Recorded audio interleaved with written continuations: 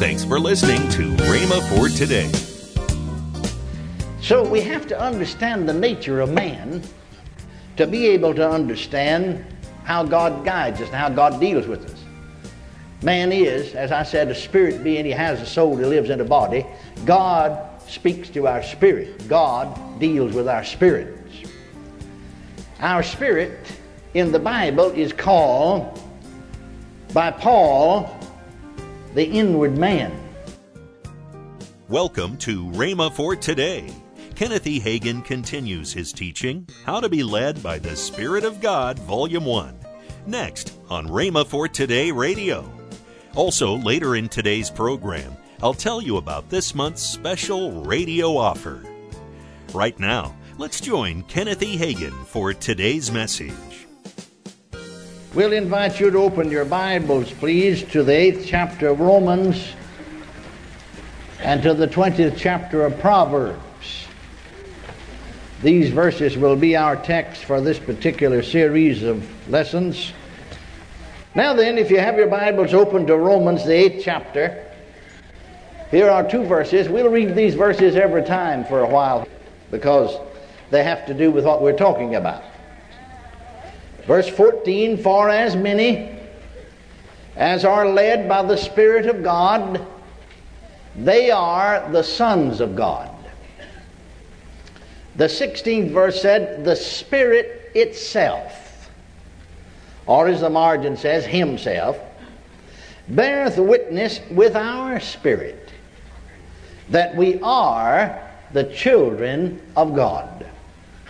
Proverbs 20:27 says, the spirit of man is the candle of the Lord, searching all the inward parts of the belly. Now one translation reads, the spirit of man is the lamp. Instead of saying the candle of the Lord, it says the lamp of the Lord. What he's really saying is that God will enlighten us and will guide us through our spirits. Because you see, after all, God is a spirit. Now, before we get into the discussion of how to be led by the Spirit, because that is our lessons for this week, that is the beginning at least, before we can understand how God leads us and guides us through our spirits, let's realize this, that man is spirit, soul, and body. A better way to say it, that man is really a spirit, he has a soul, and he lives in a body. If we're more physical conscious, then we just lose out on spiritual things, and that's the reason people never get any guidance, because they're looking for it to come through the physical. If we're more conscious of the mental, then you can understand why people would fail to receive guidance, for they're looking for it in the mental, and it is not in the mental realm, it's in the spirit. One of the men who's on our board of directors, he testified in our meeting in California that just a matter of a few years ago, he went into business with $50. That's all he had to his name was $50. But by listening, he was not married. He didn't marry till he was about 30 years of age, or right close to it. Maybe a little beyond that. And by listening to these tapes over and over again, particularly my tape on how to train the human spirit. And we might ought to teach a little bit along that line, because if you're going to listen to your spirit, you need to know how to train your spirit. It needs to be properly trained for it to be a safe guide. And by listening to that, how to train the human spirit, and one or two of them tapes on faith, 3 of them in particular, he said, now over a period of time of 7 years, by listening to his spirit, see, the spirit will guide a businessman. He turned that $50 into $30 million. It came about by him listening to his spirit. Praise God. Well, he said here the spirit of man's a candle of the Lord, didn't he? He discovered that. He found that out, that God guides us through our spirit. So we have to understand the nature of man to be able to understand how God guides us and how God deals with us. Man is, as I said, a spirit being. He has a soul that lives in a body. God speaks to our spirit. God deals with our spirits. Our spirit in the Bible is called by Paul the inward man. He's called by Peter in 1 Peter 3:4 the hidden man of the heart. And when our spirit, which is the inward man, which is the real man, is born again, that inward man, as 2 Corinthians 5:17 says, becomes a new man or a new creature. Therefore, if any man be in Christ, he is a new creature. Old things have passed away, behold, all things have become new. Now, God intended that we as Christians, and that's what happened to this man that I spoke of here, that we should let that inward man dominate us and not the flesh and not even our natural minds. We need to think of ourselves as spirit beings possessing souls and living in bodies. If you'll think like that, it'll help your faith and it'll help you to become more conscious of spiritual things. Then we need to recognize the difference between a spirit and soul. Because so much of the time in all of our Christian endeavor and work, most all of us have made that mistake. I did myself. Of just speaking of them as being the same, sort of interchanging them, seeming to think that they're the same. I've asked Bible teachers, leading Bible teachers, and outstanding evangelists and ministers across the nation, and many of them, when I asked them, looked at me in surprise and said, well, I always thought they were the same. That's what they said to me. I said, I thought that too one day. But they couldn't be the same. If they can be divided, they couldn't be the same. Paul, you know, in 1 Thessalonians 5:20, 3, writing to the church at Thessalonica, said, I pray God, your whole spirit, see, he starts right with the heart of man, the very center of his being comes to the outside. Your whole spirit and soul and body be preserved blameless unto the coming of the Son of Man. Well, if we're going to say the spirit and the soul are the same, it'd be just as scriptural to say the body and the soul are the same. But no, they're not. Now, how can you divide them? That's a difficult thing. The only way in the world that you can divide them is with the Word of God. You'll never do it with natural human thinking.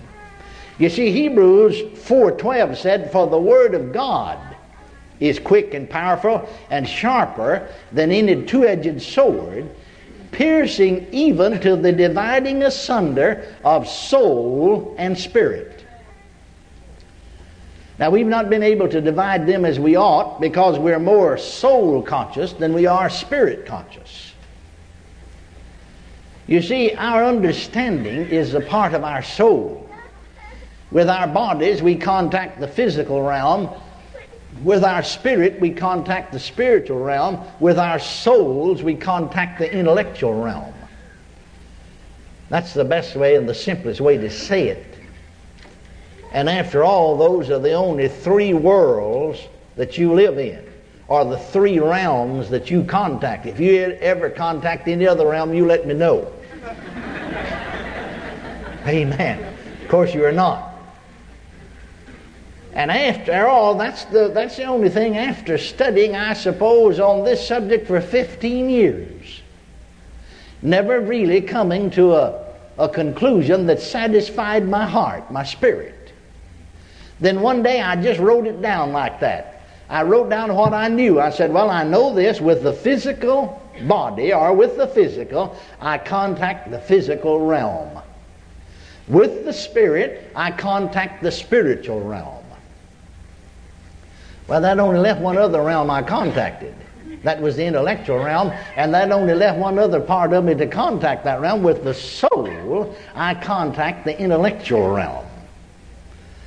Now, it ought to be easy, as I said, and I want to repeat it. These are so important. It should be easy for Spirit-filled people, especially, to locate their spirit. Because in 1 Corinthians 14:14, Paul said, "For if I pray in an unknown tongue, my spirit prayeth, but my understanding is unfruitful." My mind, my human thinking, my understanding didn't know what it said. In other words, that's not my soul praying. That's my spirit. That's what Paul said. My spirit prayeth. My spirit prayeth. That wasn't my soul praying, wasn't my intellect or my mind or my understanding praying. It's my spirit that prayeth. Well, you can see then that he said here in Proverbs, the spirit of man is the candle of the Lord, searching all the inward parts of the body or the belly.